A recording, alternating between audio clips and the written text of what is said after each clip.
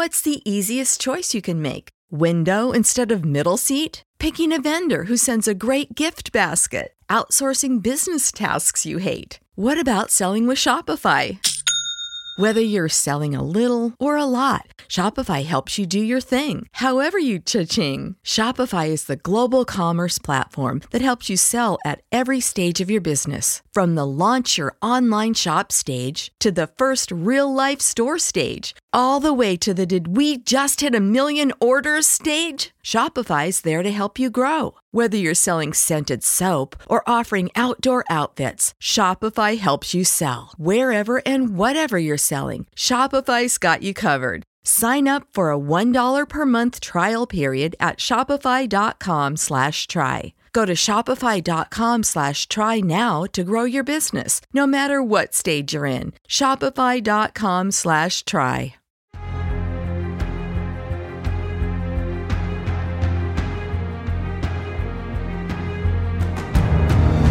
Hello, ladies and gentlemen, boys and girls, kids and adults, fantasy fans, sci-fi fans.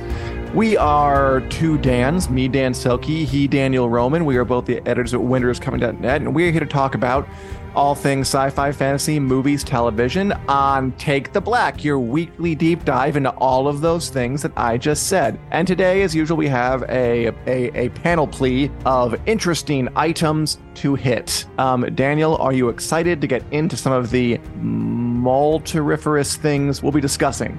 That's so many things, a panoply, multiferous things. Yeah, I am actually extremely excited because there's some big stuff that just dropped today that we're going to talk about. Always. But I think we've got some stuff to get through before we get there. So what's on the docket, Dan? Where are we starting? And how are you doing? Are you excited for the stuff? I'm glad you asked. The first thing on the docket is Andrew Haley. And by the way, hi, everybody. Hey, Margaret. Hey, Andrew. Hey, Nicole. Hello. Andrew asked, how's my eye? Quick update. Watch. I got a steroid shot yesterday at the doctor. Should be the last time. I think next week, the sty will be completely gone. I think I'll have two normal eyes for the first time in months. I'm looking forward to it so much. This has been such a journey. I will never think of styes the same way again. I'll think of styes, period. I never knew what they were before. I'm looking forward to that. But in terms of what we have to talk about, let's start, as we often do, in Westeros, on the set of House of the Dragon, HBO's Game of Thrones prequel show that is filming season 2, even though writers are on strike, actors are on strike. Somehow they're soldiering on over in the good old UK. And what we're reading now is that most of the filming, the outdoor filming, is done, but they've really built out this giant set on the Leavesden Studios lot in England, which will be important actually later when you talk about how they're able to keep shooting even though the strike is there. They're shooting in England. Yes. We have this picture here of this gorgeous lot. You see the Red Keep on the right side there, where they filmed a lot of scenes in season 1. They built onto that a bit. The new stuff is most of the stuff on the left side, the kind of white walls and just the general not red buildings. That's the one on the right, obviously the Red Keep. They do a ton of stuff in the Red Keep. You can actually see the Godswood tree where Alicent and Rhaenyra hang out over on the far right there in the little courtyard where Kristen almost killed himself, where a lot of fun stuff happened. The left stuff is pretty much new. So we've seen some, it could be the streets of King's Landing. It could be other cities. It looks like King's Landing to me. It could be castle courtyards. Always fun to see what they're doing. And it just shows that they're really gearing up for, I don't know, new scenes. Like we saw some outdoor stuff, Alicent and Helena riding through the streets of King's Landing in like a physical city. Perhaps they're picking things up on a set. Cool to see. We also have a picture of just for you from the other side, just so you can see the beautiful images that brave soldiers on the front lines of spoilers are putting their lives in the lines to bring us. Daniel, do you like these kind of sneaky peeks behind the scenes of a popular show? I do, and I mean, I appreciate that they exist. I'm usually not one to be like, yes, let me look at the leaked set photos, like just for my own personal preference. But it is cool to see, on a show we're following this closely, like House of the Dragon, just new sets that they're putting up. Looking at that first one, I do agree with you. I think maybe that's some like Streets of King's Landing or something. Mm-hmm.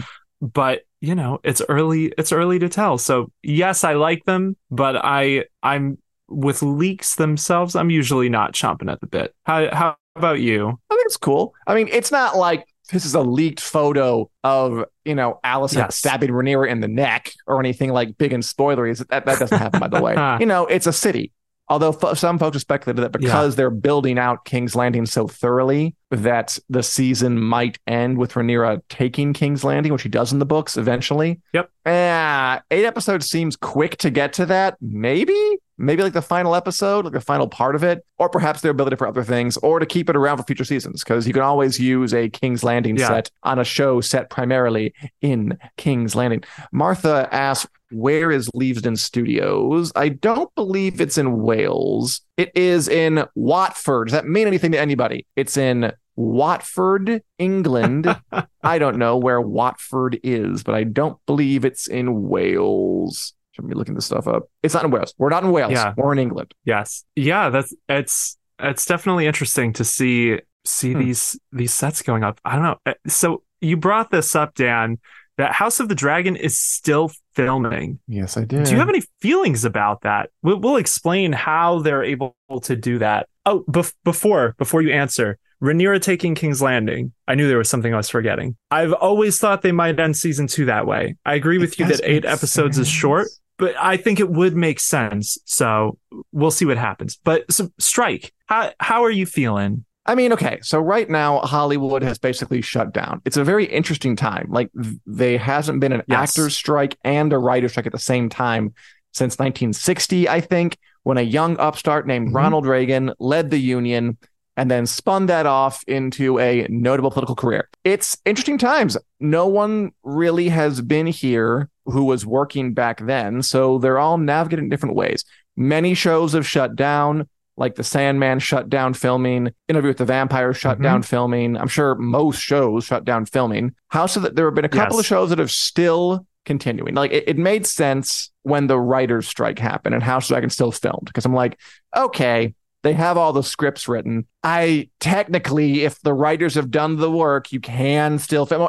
And we talked about, like, you want writers on set, but, like, you can. It's doable. Comparatively. Without actors, you'd figure, like, well, that's it, right? Game over. Like, you're not filming scenes where Rhaenyra and Alicent chat if you don't have Emma Darcy and Olivia Cook there. You just can't do it. So how is it possible, Daniel? I think you're this. How is it even possible for House of the Dragon or any show? Like Dune the Sisterhood is filming, too, another HBO Max show, when actors are on strike.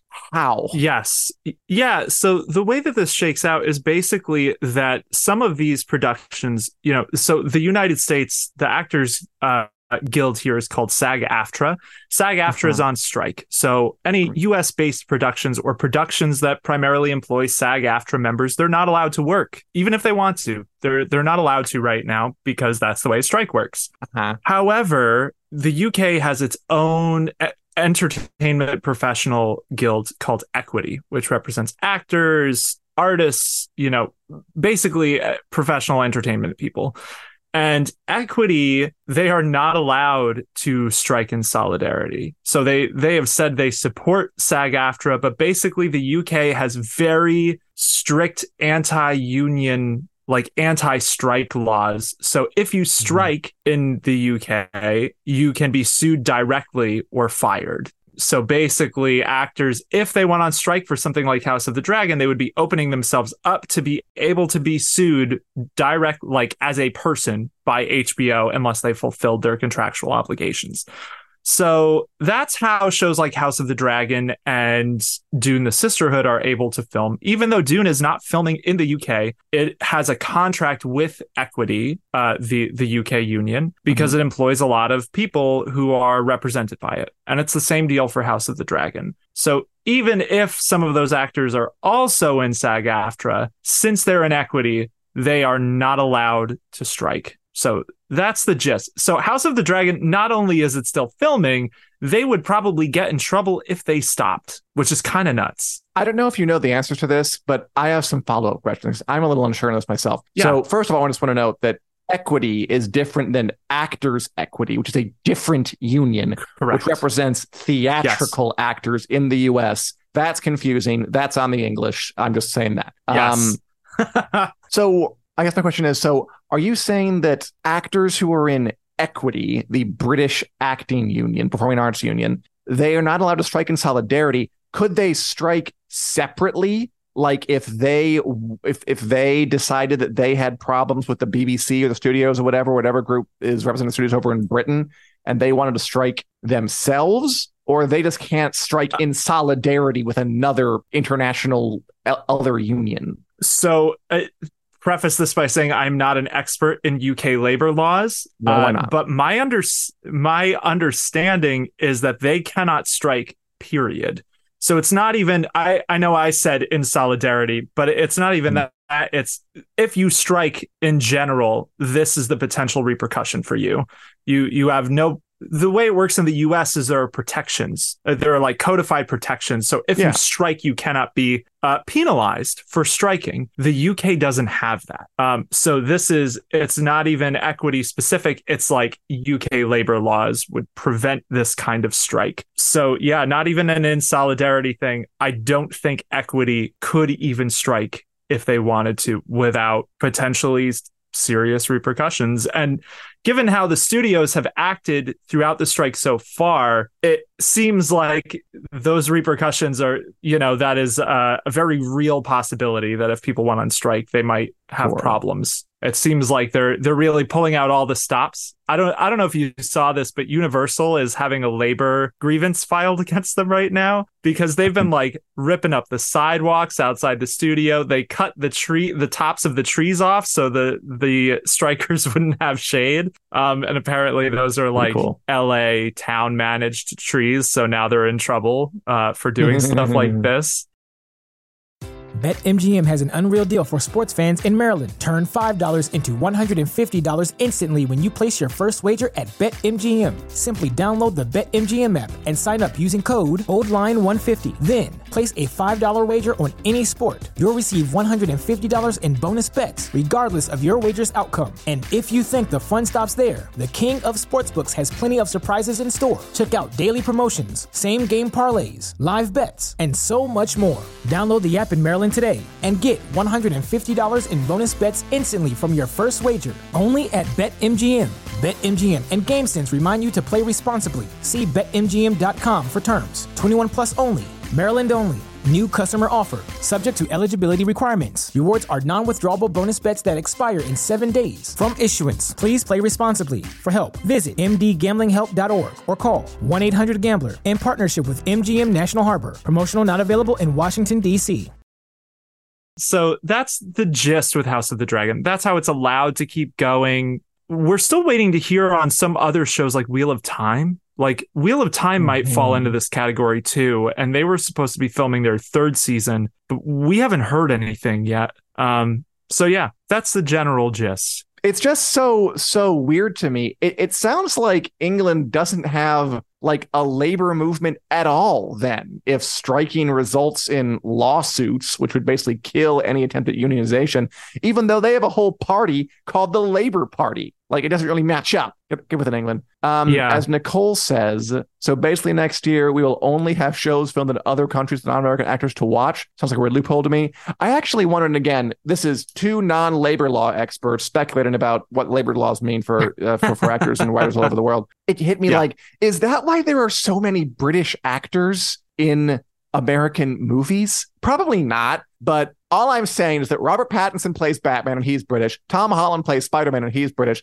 Henry Cavill plays Superman and he's British. They stole all our superheroes. They're all British people. Why? They're all American superheroes. I think, Chris Hemsworth is our Thor. He's like Australian or something. Is that why there are so many Brits in American movies and TV? Probably not, but that thought Probably not. Me. Yeah, can't hurt. I think it can't hurt, but Hollywood is Hollywood, and it's still the largest film industry in the world, I believe, by I'm sure a significant margin. But yeah, I don't know. The UK generally has a pretty good film industry and has good practices for how it brings people up into it. It functions much more like a business, like an industry than in the US, where there is a lot. It's much more predatory in the US than the way the UK trains theatrical workers. But yeah, the labor stuff, I mean, I not speaking on this with any huge expertise, but I think historically the UK has had some stuff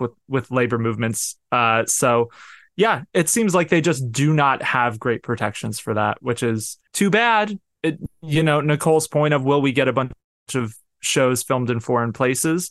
I'm sure studios are banking on that, to be honest, because shows like Silo for Apple TV Plus, that's another one that may still be filming. We're not positive, but it films in the UK and has a contract with Equity. So the jury is like very much out on whether that's still filming season 2. So yeah, it is interesting times. Like Dan said, this is the first time this sort of strike has happened since 1960. Mm-hmm. And when it happened in 1960, that's what established the way that actors and writers were paid residuals, which is basically their cut of ad revenue for reruns and stuff like that.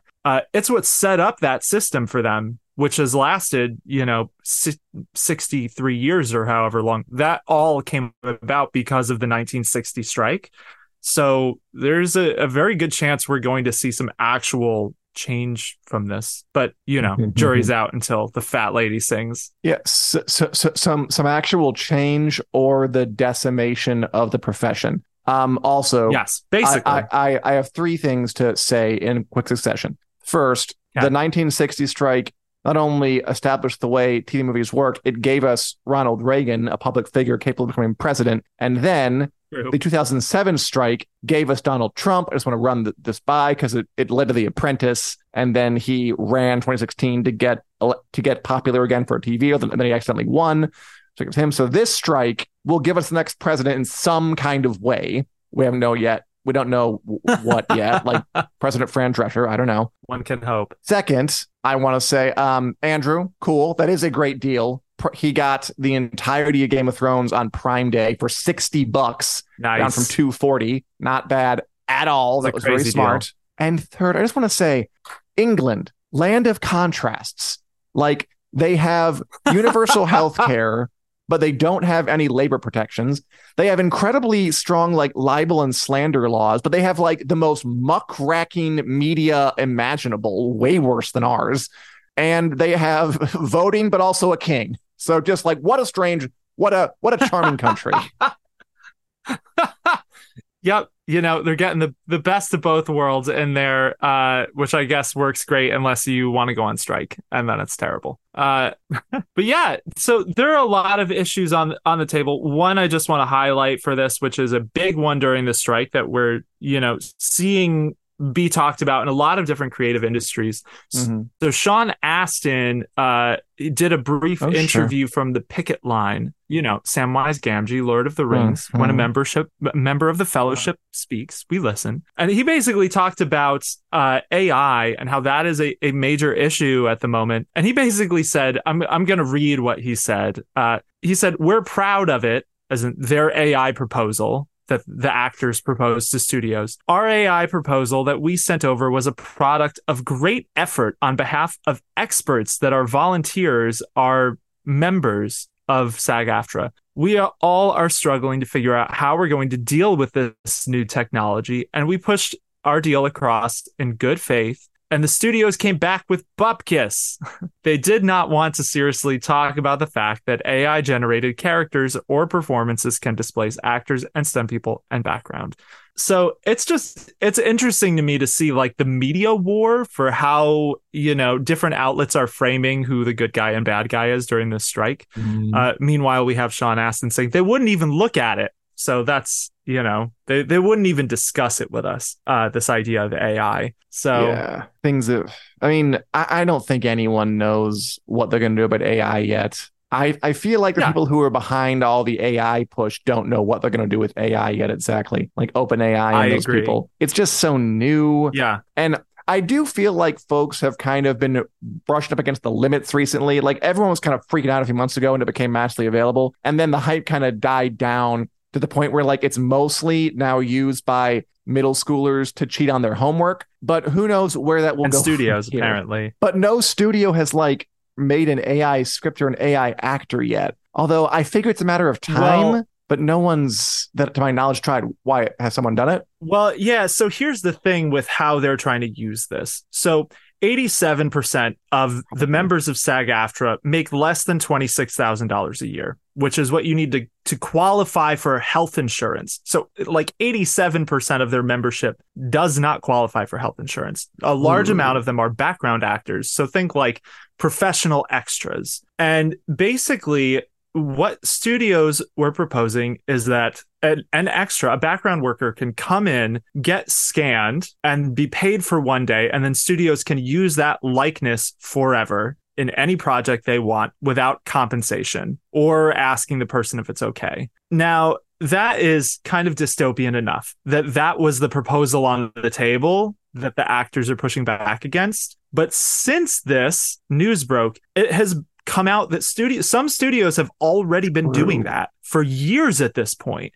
So it's not like AI generated movies, but think about like crowds being multiplied with extra people digitally. The way they do that is scanning people's bodies and then multiplying them into crowd scenes, at least in some movies. That's how they do it. And yeah, we're basically finding out that some studios have already been doing it, and now they're trying to codify it so all of them can do it, because AI is bringing so much more attention to this type of technology. So yeah, it is a pressing issue right now. It makes sense that they're all trying to tackle it, and I do agree with you that I think the studios and big businesses are trying to leave the door open for it, them to take advantage of it, but they don't necessarily have a plan for, how it's going to reshape their business or whatever. And I guess there's like things that, at least in my head, don't feel like crossing a line too much. Like when it comes to like background actors, like I remember The Lord of the Rings 2001, them talking about like using software to create big crowds of people, like Peter Jackson, like that kind of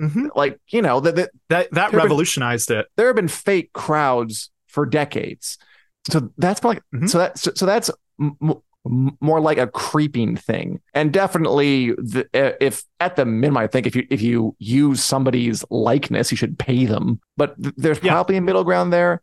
I guess where folks are going to be more weirded out is going to be like, here's a script written by an AI, or here is a show where it's a completely AI generated, I don't know, just image. Like, but then what's computer animation then? Like, it's not that far off. You know what? Like the industry probably was using some AI type stuff for a while. It's just now it's kind of in the public discourse, and we're realizing like where reality met behind the scenes stuff. We didn't really realize what's happening before. So it's all a big kerfluffle fluff. And as to Nicole's great question about, do we think if strike continues for a long time, the studios will rely on AI generated content even more? I hope they don't go full Black Mirror. I don't think I'll just quite far enough along to go full Black Mirror yet. But I have to imagine someone will try just like fully AI script at some point to see what happened. But even that's going to require a writer to start. Yeah. So maybe not. I don't know. I don't know what's going to happen with that. I really don't. Nobody does. That's the problem. So I hope they can just say, I don't know, if you scan a background actor, pay them like a writer has to be paid for a script. It can't be like paid less to come in and edit an AI thing, which I don't think would even work. Because look, I've used ChatGPT quite a bit to like write these like prompts, like these fun kind of prompts for post. What if this and this? Write a thing about this. It definitely has limits, people. It's not like it can just do anything the same way anybody else can. So I'm not sure it's ready for prime time yet, but this strike will be the proving ground. Yeah. So I think, the important thing to drive home, I think, with this AI tech is not necessarily the problem in this instance. It's not the technology. It's companies trying to use it to, like you said, pay people less, pay writers to come in and edit an AI script, which is definitely something that has been floated out. The issue with the crowd scenes, with generating people's likenesses, it's not even using it to do crowd scenes like Lord of the Rings, like you mentioned. The problem isn't using their likeness. It's having it's studios retaining the right to use that likeness in any film in that's perpetuity the evil part. forever, based on them signing a thing on one day. Good thing I got that $100 that one day on set, and now the studios can use me in movies for the next 100 years, which sounds cooler than it really is if, acting is your livelihood and you should have a say in how they do that. I don't know if you saw this, but it actually came out that Hachette Audio, which is one of the big publishers in the US, they're doing an all AI poetry book. They just announced this like yesterday, and it's exactly what you said, where it's basically like 2 or 3 tech bros who had this idea to do an AI poetry book. So they spent like a year feeding prompts into this AI and editing it. So they're pitching it as this is AI's story, but really it's these people who edited the hell out of it for like a year straight. It's just such a like the fear around it, I feel like, is in the wrong place a little bit. But yeah, it's kind of just like you said. I don't think it's replacing people. I think some companies might like it if it would, because it's a trend right now and a lot of people are really interested in it, and it could make them money and it could save them money in the short term. I don't think it would in the long term. I agree completely. Yeah, I agree. It's not going to replace people, but corporations are going to want to seize on this to pay people less. And I don't think they should be able to. Yes. As for Nicole's question, it's another great question. We don't have time to answer it because we do have other things to get to. But Nicole, you are asking to the heart of the question. How do they calculate residuals when shows are constantly streaming on so many different platforms? Well, that is what we're upset about. Or, well, not us. That's writers and actors in the unions. Again, they're not 100% sure, so they have to figure that out, and that's part of the reason there are strikes. Yeah, absolutely. God, it's going to get weird. And as Andrew points out, they did use AI for the Secret Invasion opening credits, which, if they want to judge how successful a show is based on that, maybe they won't use it anymore because no one's watching that show. But okay, we should move on. I hate those we do other things to talk too. about. We should.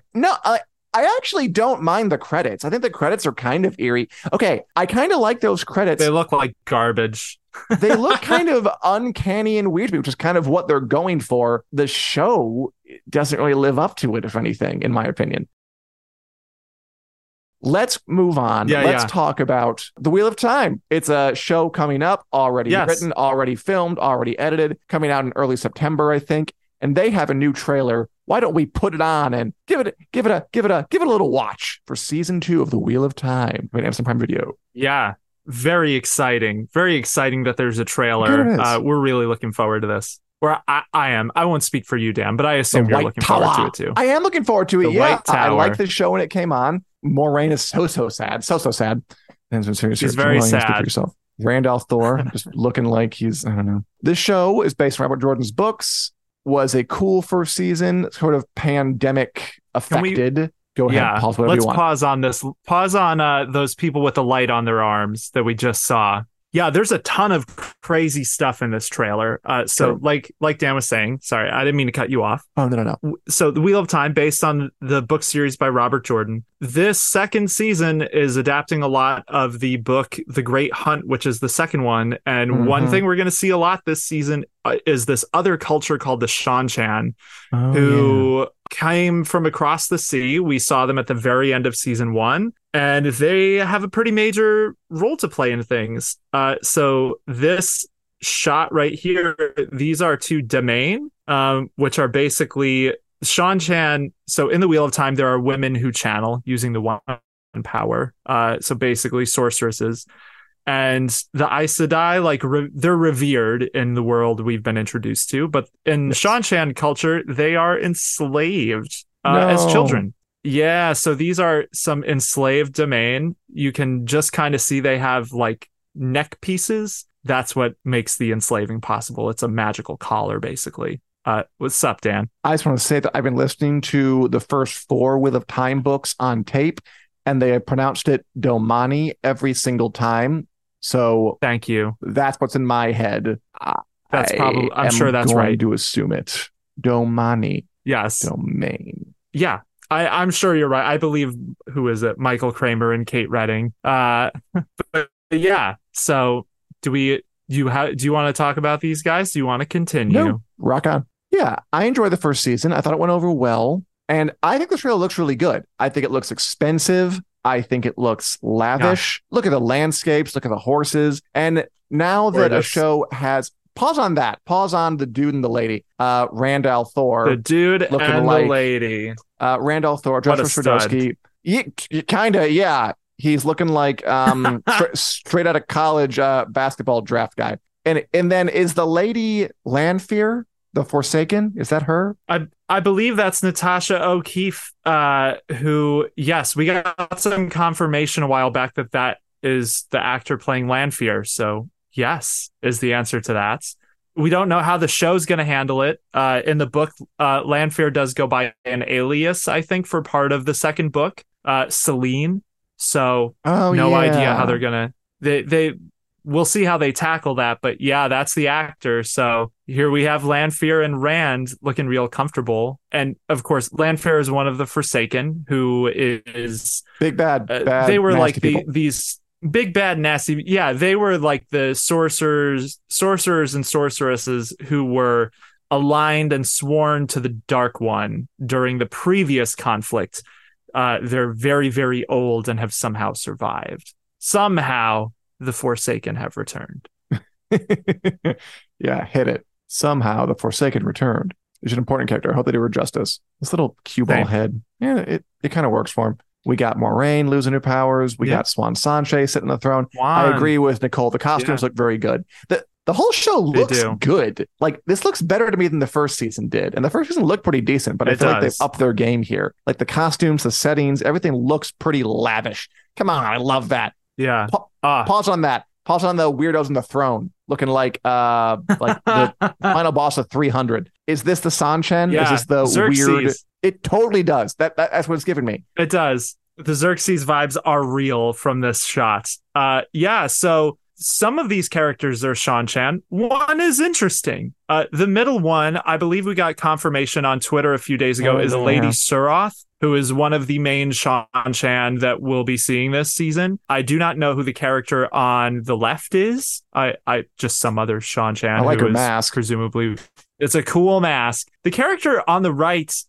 So this is, it's hard to talk about him because Amazon can't decide what is a spoiler and what's not. So that character, we saw him last season. He's played by Fares Fares.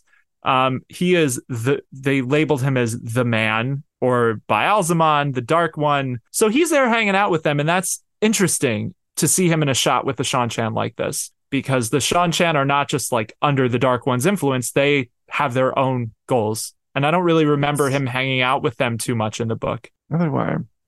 Could just be that I don't remember, but that's interesting to me to see him there. I do love the production design. I love just how it's clearly a fantasy story, but it looks different enough from like a Game of Thrones or a medieval thing to stand out. Some interesting architecture, interesting outfits, interesting aesthetic. I enjoy that.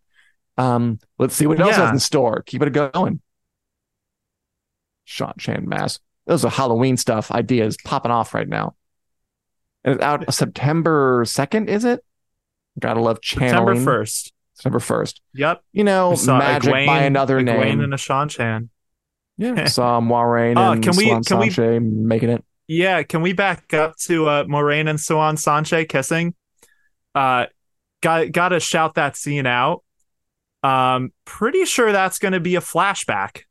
Oh, because Siuan is wearing blue in this. So Siuan is the Amyrlin Seat, which is the ruler of the Aes Sedai, the Aes Sedai leader. So she has to wear white typically, but it's a stole that has all the colors, I believe, behind her. So Siuan, for her office, has a very specific outfit, but before she was the Amyrlin Seat, she was a member of the Blue Aja. Here we see her and Moiraine both wearing blue, and we did see them kind of have a little bit of a love affair in New Spring, which is the prequel novel, which is set when they're both coming up. Their love story is canon from the books. You don't really see it a lot because that's a canon thing they brought in for the show. Robert Jordan, he didn't write it very explicitly because that's just not what he did. He didn't It really was the write 90s. romance. Yeah. It was the 90s, and this was a gay couple, and I think he had a coded language for it, like they were pillow friends, I think is what he called them. But they had a romance, so we're gonna hopefully see that a little bit. So just needed to shout out the flashback because that's pretty exciting. Cool. Yeah, that's fun. I love flashbacks. All right, rock on. Also good earrings. I just like the way this show looks, and I think it looks better than it did in season 1, which I'm here for. Yeah, I agree with that. The money. We got a glimpse of an Avienda, the Aiel, there a second ago too. Cool. Wait, go back to that big city. Do you know what that is, Daniel? Because I don't. That's fine. Keep going. Who cares? Ooh, that was Nynaeve kind of bursting out of the gate. I recall that from the book. Forget it. It's fine. This is like a long trailer. Just keep it up. Avienda, work. Okay. I like this of Nynaeve falling out. That one, I recall that from the book. We got Rand shirtless tied to a thing. Sure, fanfic writers, do your worst. And in a hood. It just looks exciting. I enjoy it. Oh, the costumes are really good. And of course, we have Donald Nye replacing Barney Harris as Matt Coffin. Donal Finn. Yeah, replacing Barney Harris. Very curious to see what he does with the part. I'm a little surprised we didn't see more of him in this trailer. Feels like he got short shrift a little bit compared to some of the other leads. But yeah, you mentioned Nynaeve stumbling out of that arch. That's presumably that's going to be her accepted trial, which is a big scene from the book. That's when you're an Aes Sedai. It's a novice is their lowest rank. You wear white for that. When you rise to accepted, you have to go through this trial where you go through those arches and you see visions. So presumably that's what that is. But nicely done. So Dan, you've talked a lot about the look of this season, which I agree with you. It does, I think, looks better, looks more polished than the first season. What are you most excited to see in season 2? I'm excited to be surprised because I enjoyed season 1. The Wheel of Time book series, I'm still making my way through. I appreciate it more than I love it.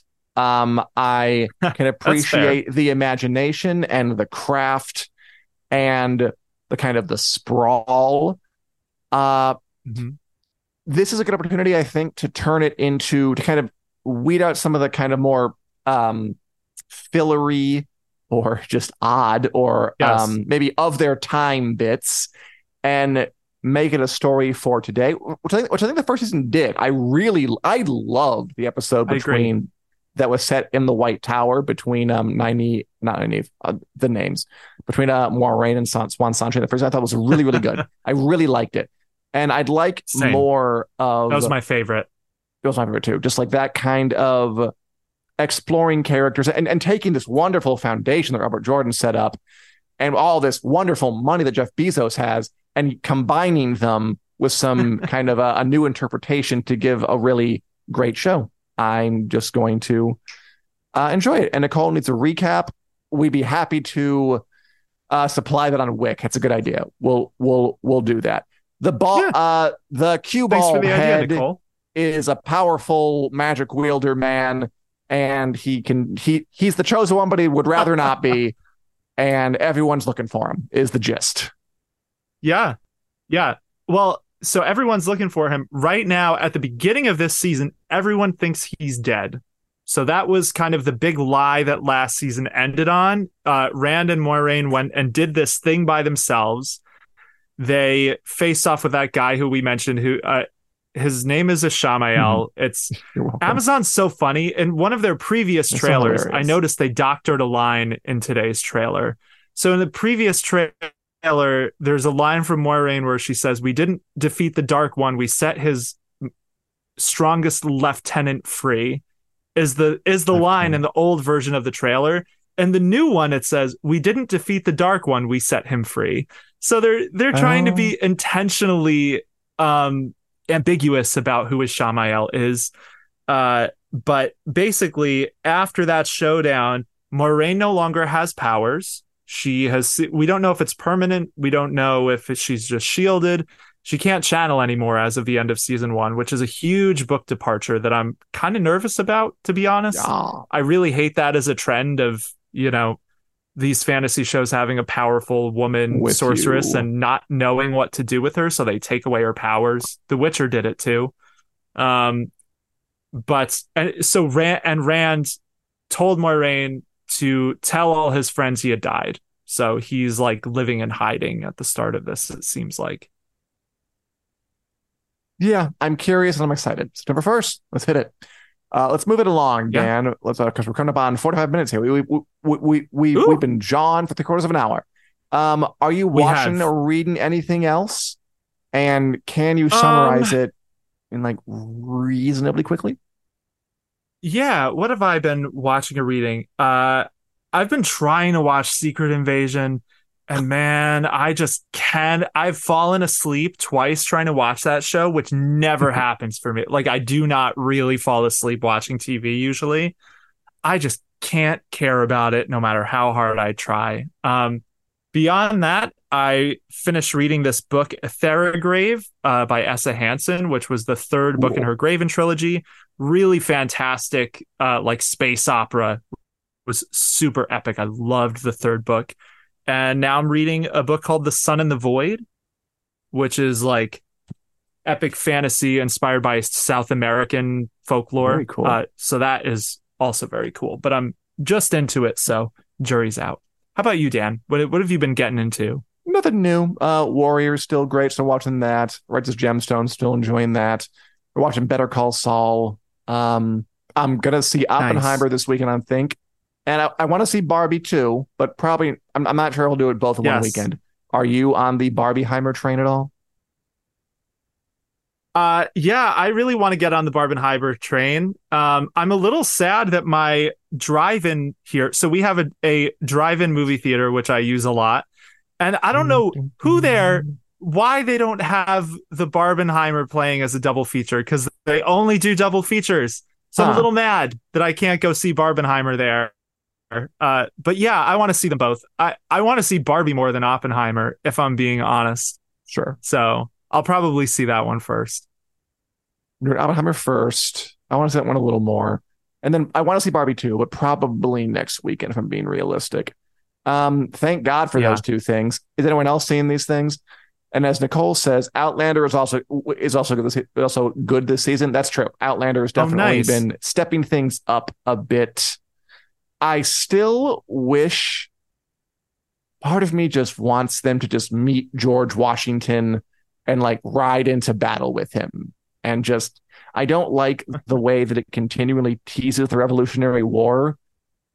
But if you're going to do it, just put him at Ticonderoga, like something. I don't know.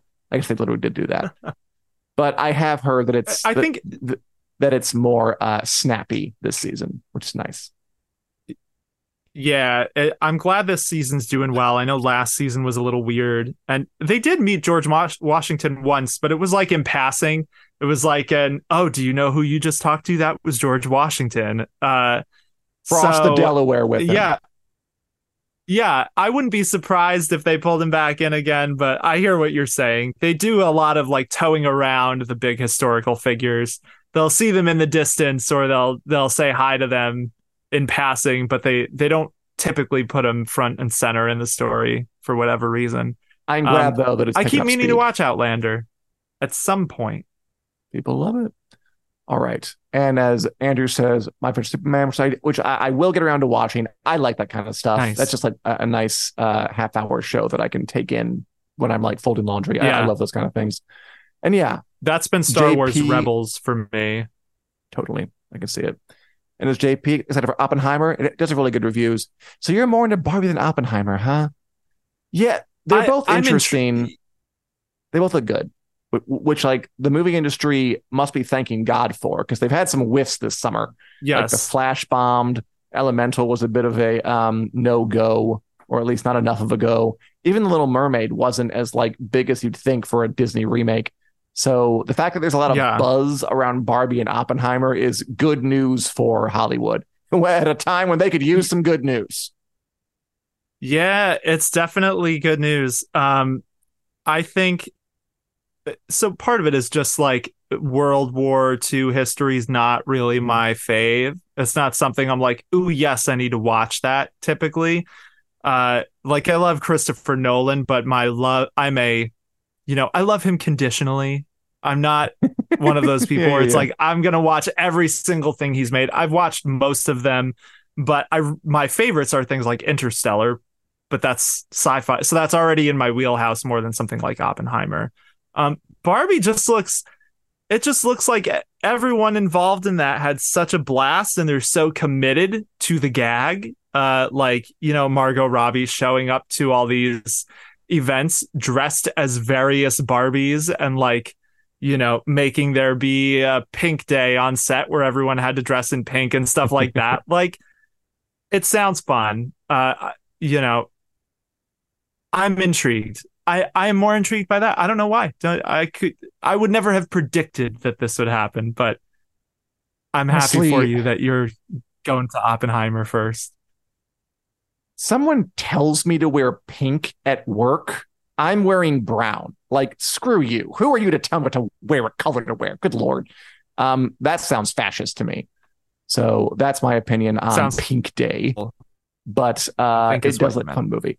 I did like the trailer when they're all kind of dancing part, and she's like, "You guys ever think about dying?" I'm like, "Okay, that's interesting. I'll watch that." Yeah, and if you had told me a year ago I'd be excited to see the Barbie movie, I would have told you were a liar. No, I mean, Greta Gerwig is a great director. I'm looking forward to it. And as JP said, rewatch Severance, also on my list. Nice. I'm going to get through Better Call Saul, and then I think Severance. We can do that then. But so much to watch, so little time. Yeah. All right, Daniel. It's true. So Nicole says that she found it odd that Barbie is PG-13, and the New York Post trashed it today. The New York Post has a perspective on a lot of events, issues, and topics. And I wonder, not having read the full review, I read part of the report's review in a little article I wrote, if that had something to do with why they didn't like it, and that's all I'll say. Anyway, Daniel, shall we do the Wick News lightning round where we go through news stories we couldn't fit into the main body of the show and give our 20-second opinions on each? Sure, let's do it. All right, sure. All right. As usual, blah, blah, blah, blah, no order, blah, blah, blah. I will just go ahead and ask you first. Daniel. Okay. Ahead of ahead of San Diego Comic-Con, which no one's going to be because the actors are on strike and the writers, Disney released a sort of key art poster thing for their show based on Percy Jackson and the Olympians, a Harry Potter-like novel series that came out in the 2000s. Pretty? Yeah. I'm excited to see what they do with Percy Jackson. I think that's a great fit for Disney. The timing is funny because they released this poster literally the day after the strike was called. So kind of funny to see how they're navigating some of their PR stuff to try to still drum hype. But I hope it's good. And I like the poster. Nice. So speaking of Disney CEO Bob Iger admitted that too many Marvel TV shows have, quote, diluted the audience's attention for the MCU. You think?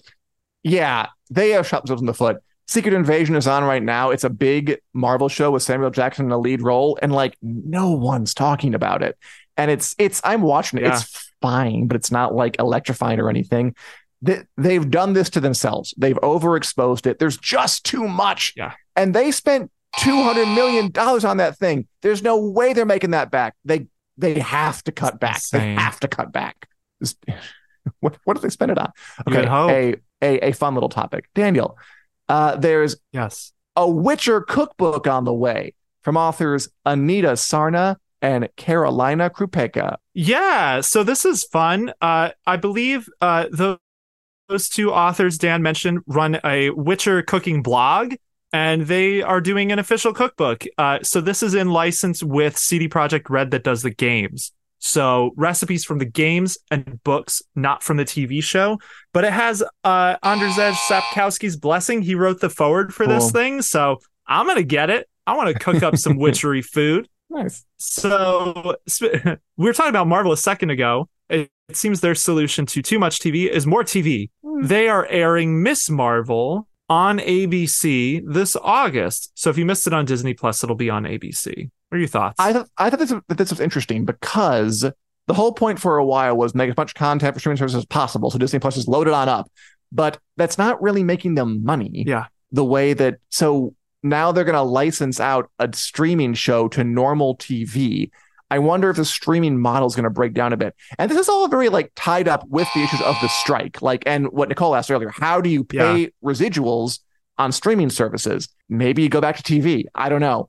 Something's got to give. And I think we're seeing some give. Yeah, man, isn't that irony? If they pay residuals off of TV, but they didn't pay residuals to these people off of streaming, that'd be a funny side effect of that. There's a lot of irony up in here these days. Yeah. Oh, God, I forgot about Echo. Oh, God, just completely forgot about that. Yeah. All right. Another fun one for you. We got all the fun ones today.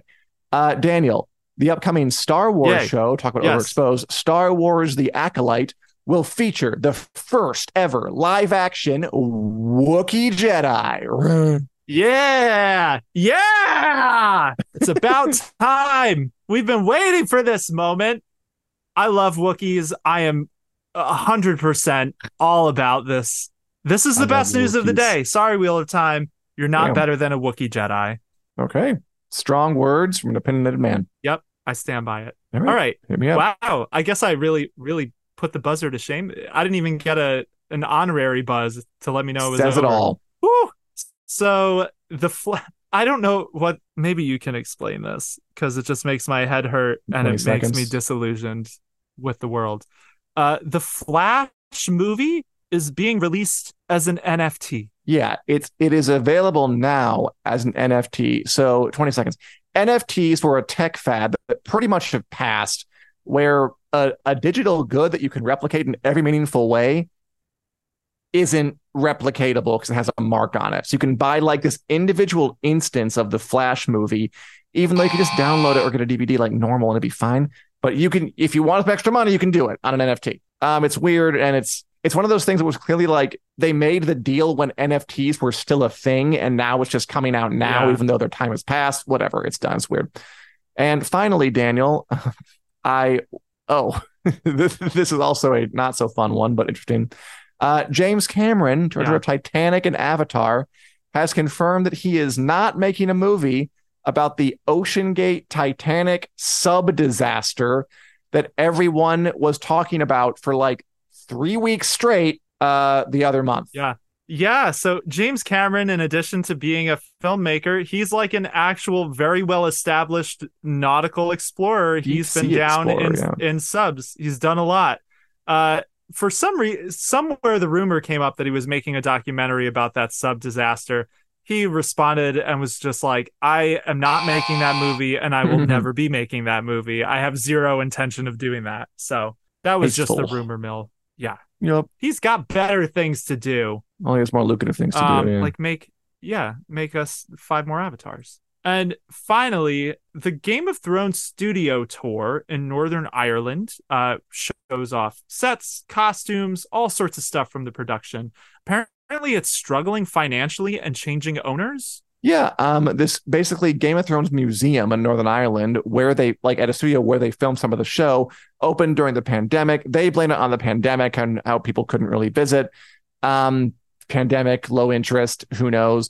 But it's changing owners. It'll still go forward. But the short version is this Game of Thrones museum in Northern Ireland isn't as much traffic as they thought it would. So go there if you're interested. The Game of Thrones studio tour in Northern Ireland, see props, sets, and all that stuff. Woo! Okay, I could not keep pace with the buzzer this week, but I had fun. Daniel, thank you for having a good time with me here on Take the Black. You know what? We'll have a good time next week. Always. In fact, every Wednesday at 4 p.m. Central Standard Time. No, 2 p.m. Central Standard Time, 3 p.m. Eastern, 1 p.m. Mountain, and noon on the West Coast, 3 a.m. in Australia. We'll talk more about, sci-fi, fantasy, movies, TV, all that good stuff. We'll wave this gavel around some. We're also available on, and that's on the Winter's Coming YouTube and Facebook accounts. We're also on TikTok. Follow us there. Follow us everywhere. Like us everywhere. Leave comments everywhere. We'd love it. We'd appreciate it. It's the best. We're also available to download wherever podcasts are available. Feel free to leave a comment or a like or subscribe there as well, just because, it'd be nice. And until next time, all is not as it seems. Goodbye, everybody. Take care, y'all. This podcast is brought to you by Fansided. Join our community of over 300 sites from sports to pop culture and everything in between.